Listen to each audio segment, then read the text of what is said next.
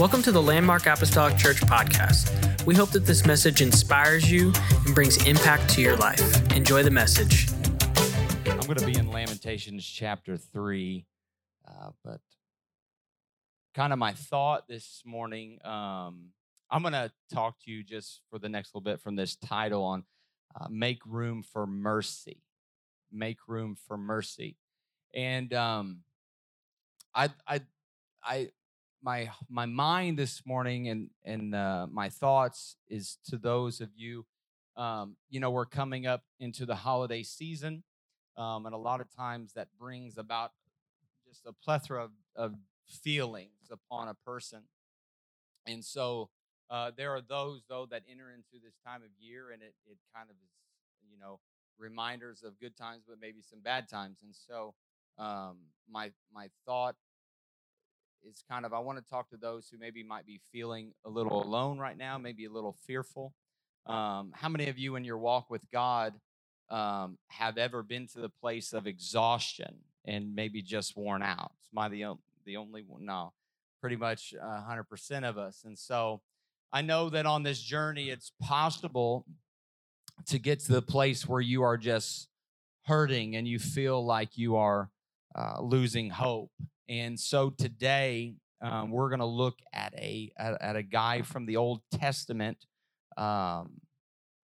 His name is Jeremiah, and we find his words recorded in Lamentations chapter 3. And if I'll just say this, that if you have feelings of fear, maybe you feel discouraged or just completely exhausted, I came to remind you, or just to share this with you, that this guy felt a lot like that. So I'm going to tell you in what I called in today's language, here's what he said. I mean, this isn't exactly the way he said it, but essentially what he said was this. He said, people are terrible. He said, life isn't fair. My body is wrecked, and I can't sleep. I'm broke. I don't know how I'm going to pay the bills. I'm overwhelmed with anxiety, and God doesn't seem to care at all. That's essentially what he said. And then in Lamentations chapter 3 and verse number 19, he said these words, I remember my affliction and my wandering, and the bitterness and the gall.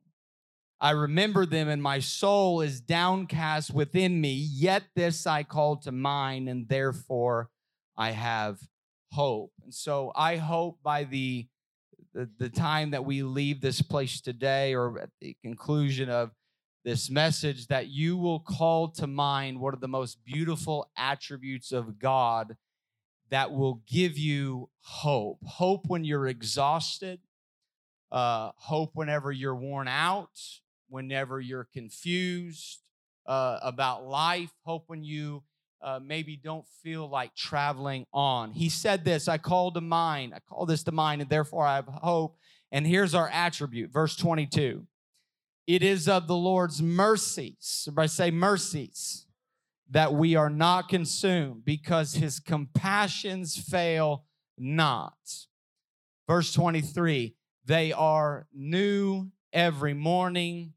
Great is thy faithfulness. Would you read that with me? They are new every morning. Great is thy faithfulness. Talking about make room for mercy this morning. Make room for mercy. And we're going to be looking at the mercy of God, which is a little more complex than most people think. See, when we think about the attributes of God, think about an onion with all of the different layers.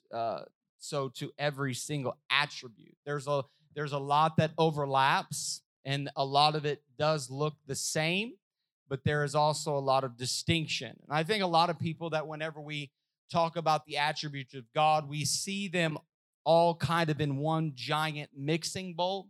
That they all go in there together and they overlap. There's joy, there's love, there's goodness, there's mercy. God is just, God is faithful, he's full of grace, and all of this good stuff. And all of those are true. and they do all overlap, but there is also very unique and quite distinct attributes. And some of those attributes of God that are closely related but are distinct, just to kind of build our foundation this morning. You hear justice and you hear mercy and you hear grace. What is justice? What is justice? Justice is simply defined as this: whenever you get what you deserve. That's what justice is. And in our culture today, when someone does something horrible, we tend to think, let justice be served. I mean, you might be a part of a Facebook group right now, justice for so-and-so. We want justice served. We want someone to get what they deserve. And then we talk about grace. You hear the word grace a lot. Grace is when you get what you don't deserve. Do any of us in here this morning deserve salvation? I mean, the answer is no. We don't deserve it at all, but God gives it to us anyways. He gives us something that we do not deserve. Now, that's different from mercy. Mercy is when you don't get what you do deserve, okay? And they're all a little bit different. Most of us like justice, right? Until it comes down to us, right? Like somebody did something horrible. Let justice be served. We want justice to be served on that person until the spotlight switches on us. And then what do we want? We want mercy. Like, don't give me what I deserve, all right? Don't. I know I deserve justice, but don't give me that. We want other people to get justice, but we want mercy. Like, have mercy on me. For example, confession again about me being pulled over in Wisconsin.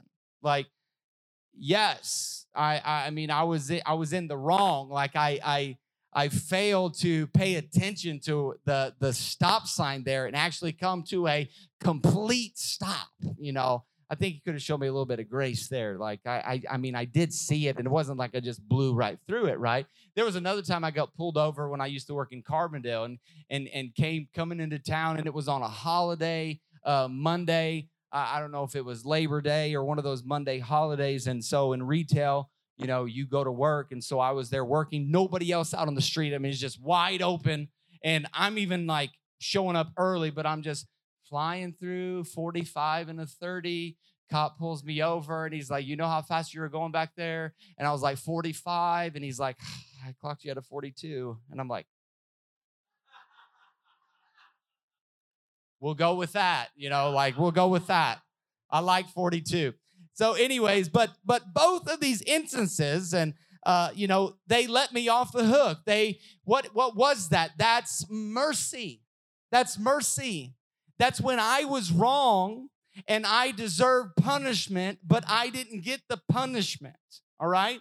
We want justice for other people, but we tend to want mercy for ourselves, right?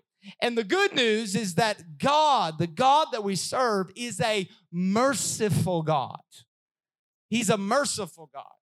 When you look at Ephesians chapter 2, you'll find where Paul contrasts our spiritual condition without Christ. He contrasts that with God's mercy. And here's what he says in Ephesians chapter 2, verse number 1. He says, once you were dead because of your disobedience and your many sins. So first of all, he says, you're spiritually dead because you did a lot of things wrong.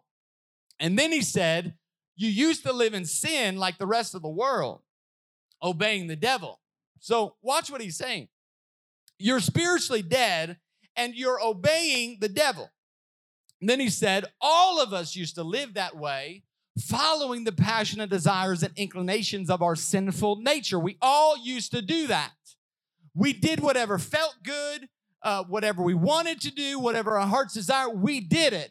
He said, by our very nature, Paul says, we were, hear this, subject to God's anger and his wrath, just like everyone else.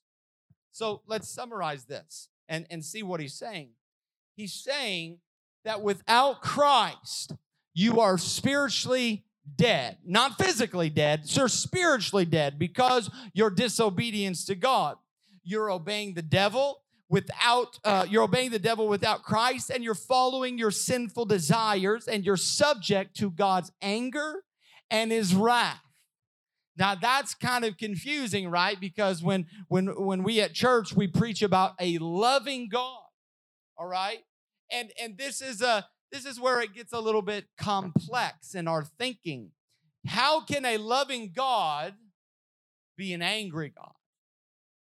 That doesn't make sense, right? And you hear people say that all the time. It's one of the many questions of this world. How can a loving God be an angry God? And one thing I hope that you'll understand this morning is that love and anger can absolutely coexist. They can absolutely coexist. If you have a child and you love your child, but your child lies to you, what do you feel? You feel simultaneously toward your child, you feel both love and anger. You love your child, but you feel angry for the sin. They coexist together. Now, I'm showing us an example, but somewhere along the lines, this breaks down because I'm going to compare us to God. How many know you ain't God today? All right? How many are thankful for that? You can imagine that. Let's say you have a friend that you love, but your friend likes the party life. They like to go out and they just get a little bit crazy and a little bit wild, and they drink too much, and then they drive. And you can simultaneously love that friend and be really mad at your friend for putting himself or herself in a dangerous position and other people. Love and anger can absolutely coexist. You can love your husband, but if he doesn't put the toilet seat down, come on, somebody. Yeah? You might love him in the moment, and you're asking for God's help to love him. You can both love and be angry at the same time. And so when God is angry, he can both love people and be angry at that which hurts his creation at the same time. And Paul is talking about this in the nuance. In this nuance, he says, without Christ, you're subject to his wrath. He's angry at the filth and the horror, the sin that goes against everything of his holiness. And then in verse 4, you see two of the best words in all of the Bible. Remember, what are we? What are we without Christ? We are dead in our sins. We are obeying the devil. We're going the wrong way. And because of that, we are subject to God's anger. And then Paul says this, but God is so rich in what? Mercy. God is rich in mercy. And he loved us so much that even when we were dead in our sins, he gave us life when he raised Christ from the dead. In other words, even though we deserve to be punished, even though we deserve all of that stuff, we deserve it, but because of God's rich mercy, he didn't give us what we deserve. If you are ever tempted to think, well, God's not fair, God's not being fair, you ought to thank God that he's not fair. You ought to be thankful that God isn't fair. Because if he was fair, I would get what my sins deserve. But God is rich in mercy. God is rich in mercy. God is rich in mercy. And the Greek word for rich is a pretense word. That means it's continual. It's ongoing. God lives in an ongoing state of mercy. It's an unending state of mercy. That's why he calls him rich in mercy. In other words, it's always been there. It will always be there. And that's why it's, as Lamentations said, it's new every morning. It was there yesterday. It'll be there today. It'll be new tomorrow because it does not end. It's always there. It's continual, unending. He is abounding in rich mercy. There are some that might think that, well, the God of the Old Testament isn't the God of the New Testament. He's completely different than the God of the New Testament, and that's where we go wrong. That's where we go wrong because God is the same yesterday, today, and forever. He has always been just and merciful. He has always been righteous and loving. This is why so many people have a wrong view of God. All right? This is where people go wrong. So many people, they don't understand God. They don't understand God because their view of God starts in Genesis 3 and it ends in Revelation 20. All right? And if you don't know, Genesis 3, that's when Adam and Eve fell. That's when they sinned. That's when they disobeyed God. And Genesis 20 talks about the punishment. That's the judgment, all right? That's what's happening. And so for so many, when they think about God, their theology is you're a sinner and you're going to hell, all right? You fell short and you're going to hell. And that's not where the story of God started, all right? And that's not where it ends. The beginning is in Genesis 1. And in Genesis 1, God created everything. And he said, it's good, it's all good. Everything is good. Then he created humans, all right? And he didn't just say people were good. He said they are very good, all right? Now man is very good. This is where it started. It started with the goodness of God. And he said, this is so good. Enjoy it all. Be fruitful. Multiply. Just don't eat of this one tree. This one right here. God said, if you eat of that, you will surely die. They ate it. Did they die? Did they die of physical death? No. They died a spiritual death. And what did God do? Because he's a mean, judgmental, angry God, he struck them dead right on the spot, right? Is that what we read? Is that the word? No, God comes in and he says, I'm sorry, but there are consequences for what you did. I've got bad news for you. Childbirth and childbearing is going to be really hard, and you're going to have to work a lot, and that's what's coming. That's what's in your future. But then what did God do? In his mercy, which is new every morning, that has been there from the beginning and will be there till the end. In his mercy, he sacrificed an innocent animal and made coverings of skin for their shame. His mercy is new every morning. It was there at the beginning, and it starts with his mercy and his goodness, and it goes all the way to the end of Revelation, where we see God makes all things new again. It starts with goodness. It ends with goodness because his mercy is new every morning. You see, when you understand the nature of God, yes, he's always just, but he's always merciful. When you understand that God is rich in mercy, and he's always been that way, he's always been righteous, nothing taken away from that. When we fully understand that we have a right understanding of the nature of God, our only reasonable response in view of God's mercy is we offer ourselves as living sacrifices. In the Old Testament, and you're familiar with the character of David, you know that David sinned. In fact, he was really good at it. He was just really good at it. Thankfully, though, God is a God of mercy. And this was a sin that could have had some pretty big consequences that David committed to a lot of people in the Old Testament. What I want you to watch what David did. Is he wanted to turn to God, but I want you to watch who he didn't want to turn to when he had done wrong. He says this in 2 Samuel 24. He said, let us fall into the hands of the Lord. Why? For his mercy is great. Let us fall into the hands of the Lord, for his mercy is great. He'll have mercy. He'll have mercy for my wrongdoing. Let me run to the God who is a merciful God. And then he goes on to say, but do not let me fall into human hands.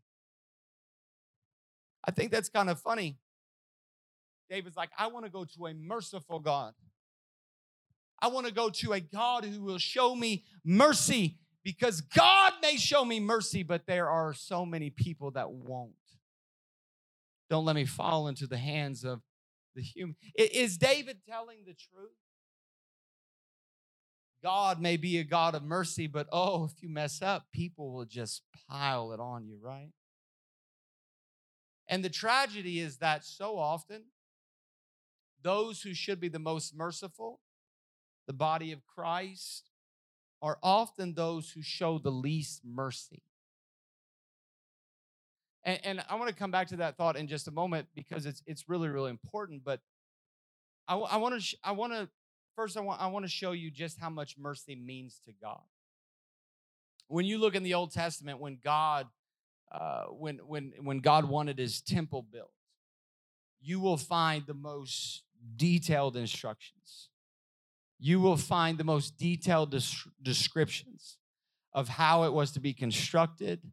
The temple was to be his dwelling place, right? And there are many, many details. And here's the entrance, and here's the storeroom, and here's the upper part, and here's the dimensions, and it could be this much, and it could be this much, and this long, and here's the cubits, and here's the gold, and here's the silver, and here's the bronze, and you can do all of this. And then God says, in the middle of my house, what I want you to build is a place of atonement. In the very middle of all of this descriptive glory and beauty of my house, God says, I want you to build a mercy seat. Why? Because God was saying, in my house, I want you to always make room for mercy.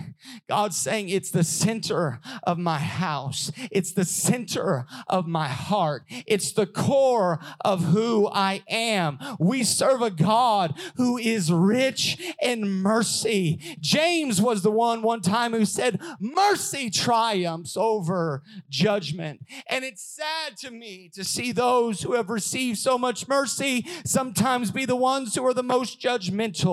God help us. That is a sad statement, but I think one of the biggest reasons sometimes that people stay away from God is not because of who God is, but of how he has been represented by his people, or should I say misrepresented.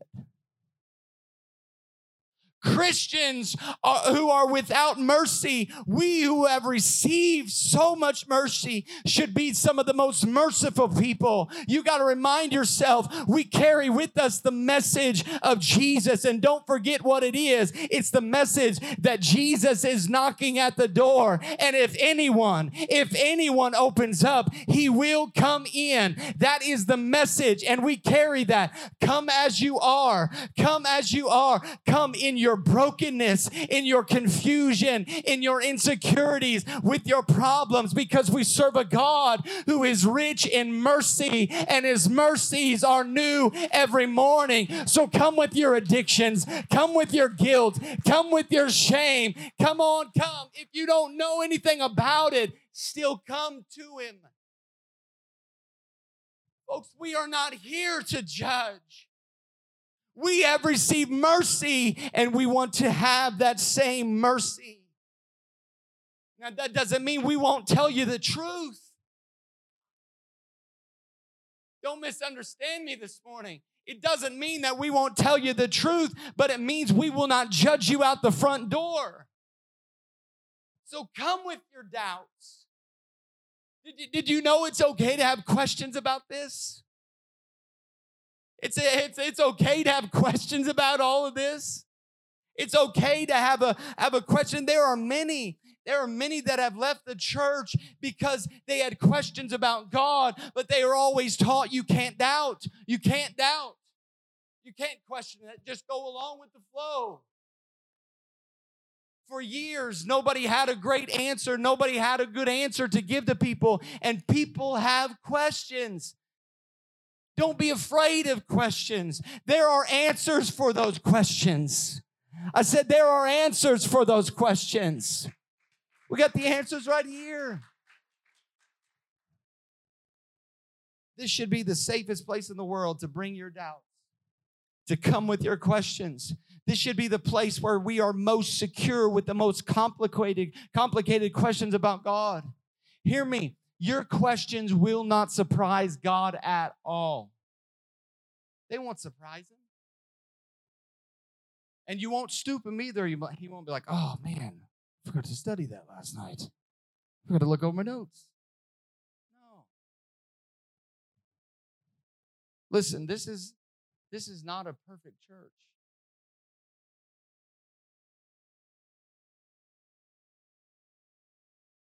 We don't demand perfection. We've been forgiven. We are people of mercy. And so my message is just like, come on, join us. Join me. I need forgiveness. You need forgiveness. Let's just go to Jesus because he's good. He'll work it out. Let's let him straighten us out because I can't straighten you out, but he can straighten us out. Let's just go to him together. Make room for mercy. He said, in the middle of my house, make room for mercy. There's got to be a place for mercy. If there's anything in the middle of make room for mercy in the church. Make room for mercy in your heart. Thank God for his mercy. Thank God that I do not get what my sins deserve. And our only reasonable response to that is the author says, let us present our bodies as living sacrifices. That is our holy and acceptable act of worship. That's what we do. Living for Jesus is worship. Worship and just singing a song. It's because of his mercy. I worship him by the way that I live and the way that I act and how I respond because he has responded to me with mercy. Thank God for his mercy. There might be some who say, well, I thank God for his mercy, Bryce, but I'm still hurting. I'm still upset. I still have questions. I thank God for his mercy. And I know that many of you there's so much pain going on right now, so much sadness, so much anxiety. And I want to go back to Jeremiah, what he said in Lamentations 3, as I'm coming to a close. He said this, he said, the faithful love of the Lord. This is so good. He said, it never ends. It's continual. It's never ending. His mercies never cease. They were there in Genesis 1, and they're in the end of Revelation. He's always been a God of mercy, and he'll always be a merciful God. He's always been just, and he's always been merciful. And then the author says, great is his faithfulness. His mercies are new every morning. Can I tell you that whatever it is that you need from God, his posture has not changed toward you. He stands before you with arms stretched wide open. That's the God that we serve. He starts with mercy. He was merciful yesterday, he'll be merciful today, and he'll be merciful tomorrow. His compassion starts fresh every day.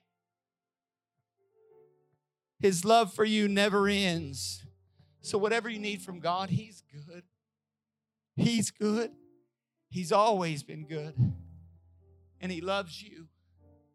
He loves you. He is a God of justice and he is a God of compassion. And so when you are downcast, my friend, when you are hurting, when you are confused, just like the prophet, you call this to mind and therefore you will have hope. This is who my God is. This is what he's done. He's always been good. He's always been loving. He's always been faithful. He did for me what I could not do for myself. And so when you are alone, know that he is with you. Know that he never leaves you. Know that he never forsakes you. He is the God who will comfort you in your trials. He is the God who strengthens you when you are broken. He is the one who will heal you when you are sick. So if you find yourself today in any of those places, I bring good news to you that his mercies are new every single day. and it's available to you. Would you stand with me today? Wherever you are hurting, wherever you are afraid,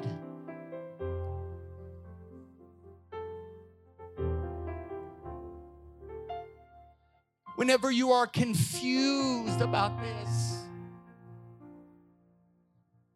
God is there with a fresh mercy.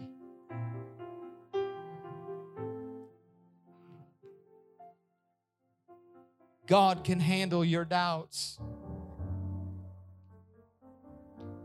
He can handle your brokenness. He can handle your anxiety. He can handle your complaints. He can handle your sin. His mercies are new every morning. I don't know where you find yourself at today. I don't know what you're dealing with. I don't know what you're struggling with. I don't know what you wake up to tomorrow. The news, the pain, the struggle, the problem that's still there, that's causing you grief, the anxiety that's causing you the frustration. I don't know what you wake up to tomorrow except for this. You wake up to a new mercy. Every day, you wake up to a fresh and new mercy that is available there for you. It's okay with your questions. Come to God with your questions. Don't keep them to yourself. Come to God. Take them to God. Take them to God with where you're confused about, like, God, I don't get it. I don't understand. Take that to God. Don't internalize that. Don't keep it on the inside. Take it to God, who is rich in mercy, who's full of grace, who's full of wisdom. Maybe you feel afraid today. Maybe you're full of questions. Would you bow your head with me in this place? Close your eyes.